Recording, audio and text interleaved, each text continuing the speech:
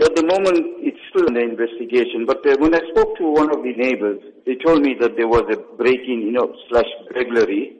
And when these guys got in, and then later on, when they discovered that the lady never put her lights on, then the neighbor got suspicious.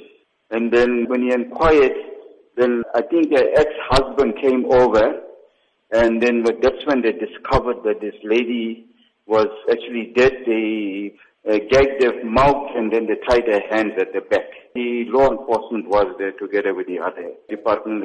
But this is what 4-5 stands for, because it's still under investigation. There are reports that the woman was attacked by people known to her. Do you have any information on this? Not at this stage. Maybe later on, as the investigation goes on. And what's been the community reaction to this? Any murder that is unnatural, where especially there's a robbery or there's hijacking or theft of motor vehicle, somebody loses their life, it's going to create an uproar, or it's going to create unpleasantness amongst the community, and especially when there's a burglary or housebreaking, and when it turns into murder that somebody is there.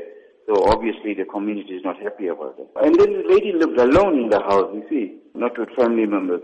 Looking at that, in terms of security for the elderly, it's a huge cause for concern. What measures should the elderly and their family take to avoid these kind of incidents? We make this appeal via our meetings at our sub-forums, through the media and through other gatherings, that, we so much enhancing the establishment of street committees where we profile the area, like the residents, we know who's living there, whether they are alone, especially the senior citizens, or if there's, whatever needs to be profiled.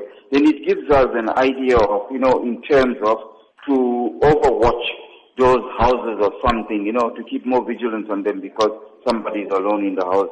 But then again, it boils down that I'm tired of commenting on, the apathy amongst our people, you see now. At the weekend, there were social media messages circulating of the hijacking of a lady, Siddhartha Balgobind. What can you tell us about this? It got us worried straight away, but also what has given us some hope that, the vehicle was recovered, she was recovered, and her family went and fetched her, and she was reunited with her family, and she's safe.